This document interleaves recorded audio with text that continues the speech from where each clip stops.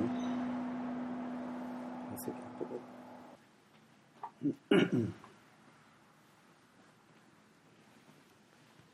I want to say a few words tonight about concentration. I don't hear very much about concentration these days. I hear a lot about mindfulness. But I want to remind you that concentration is part of the Eightfold Path. It's an integral part of it.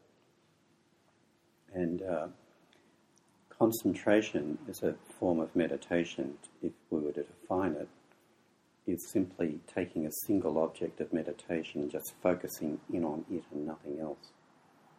And in traditional Zen, that takes the form of following the breath and usually keying in a one-word, a one-syllable word with that outgoing breath, usually the word mu. So what's very powerful about that as a practice is that the breath is the focus that you return to all the time, but there's a word which brings our language and attentional focus into the breath as well. So it kind of unites everything together. And some of the background of Zen, at least in as we've inherited it through American teachers, is that when I first started doing Zen practice back in the 1970s, basically the practice we did was concentration. When you look back on it, following the breath, and mu was the first koan, and your keen mu to your breath. And it was very intense, like really, really bringing a lot of intensity and really strong focus to going deeper and deeper and developing that depth of samadhi in that practice. It's also the form of practice which is described almost exactly to a T in the Christian contemplative prayer manual, The Cloud of Unknowing. Clothe your naked intent in a word of a single syllable, usually like the word God, but it's the same practice, describing exactly the same practice. In Western Zen, as myself and many other people experienced it over the years, is that this concentration practice and practice on koans was very, very popular. We've also had the Soto Zen and the Shikantaza practice as well. But the concentration practice was very, very popular. And people had very interesting kind of experiences that came out of that concentration exercise, openings, Kensho experiences. As time went on, it emerged. We got to understand these teachers more and more, and we started to understand more about the practice. Is that concentration meditation could take people to very deep places and have very deep insights, but something seemed to be missing. For many, many people, it wasn't integrated into their everyday life. And what we found was many instances of Zen teachers having very poor boundaries in their relationships with students and in organisations, and often being very creative and vibrant kind of people, some kind of special energy about them, and yet often having very poor interpersonal skills or not much emotional intelligence sometimes, something missing. And it led Robert Aitken in his later years of teaching. He was very gung-ho with the concentration too, early in his life. But later on, I read that he said that, I'm not interested in the day that you're enlightened. I'm interested in the day after you're enlightened. In other words, you might have this experience of insight, but what are you going to do with it?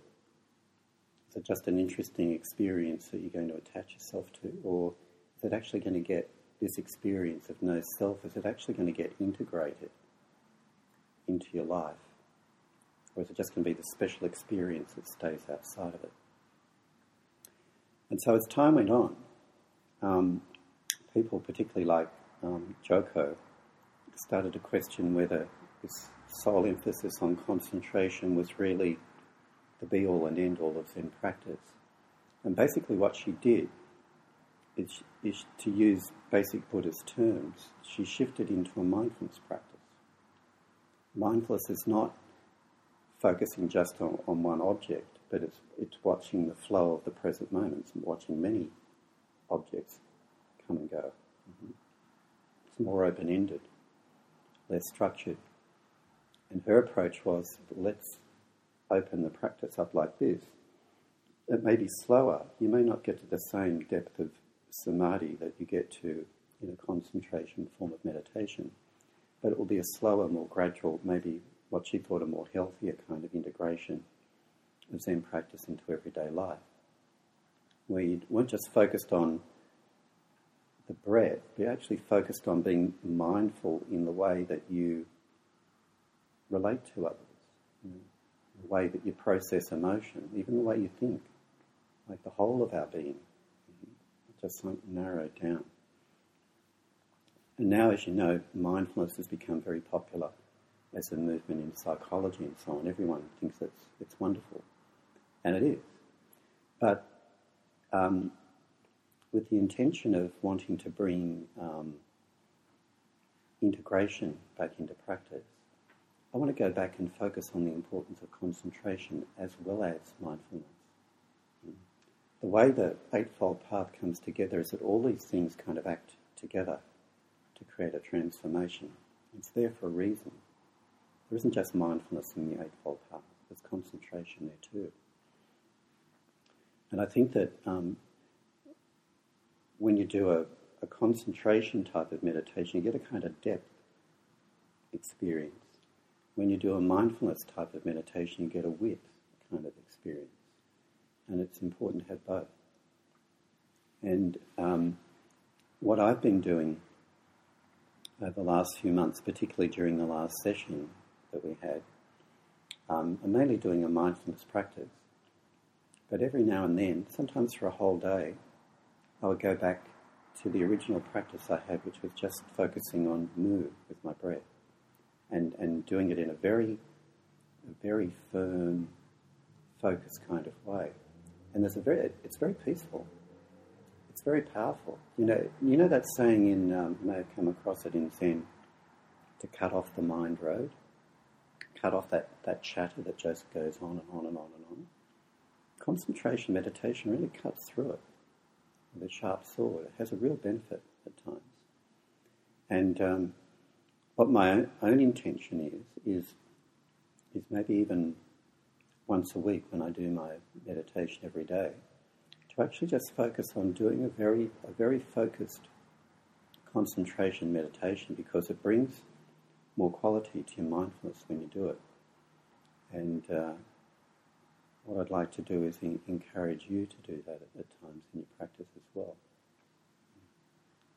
Just every now and then, every week, every couple of weeks, actually do it as a practice. Take a word. It doesn't have to be mu.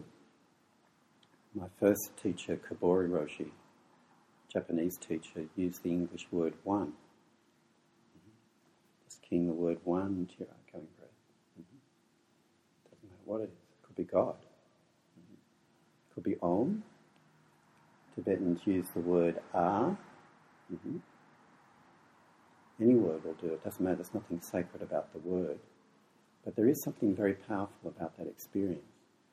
And so, in the spirit of integration, I'd like us to be having a practice which includes it as well, rather than it being seen as kind of outdated and old-fashioned.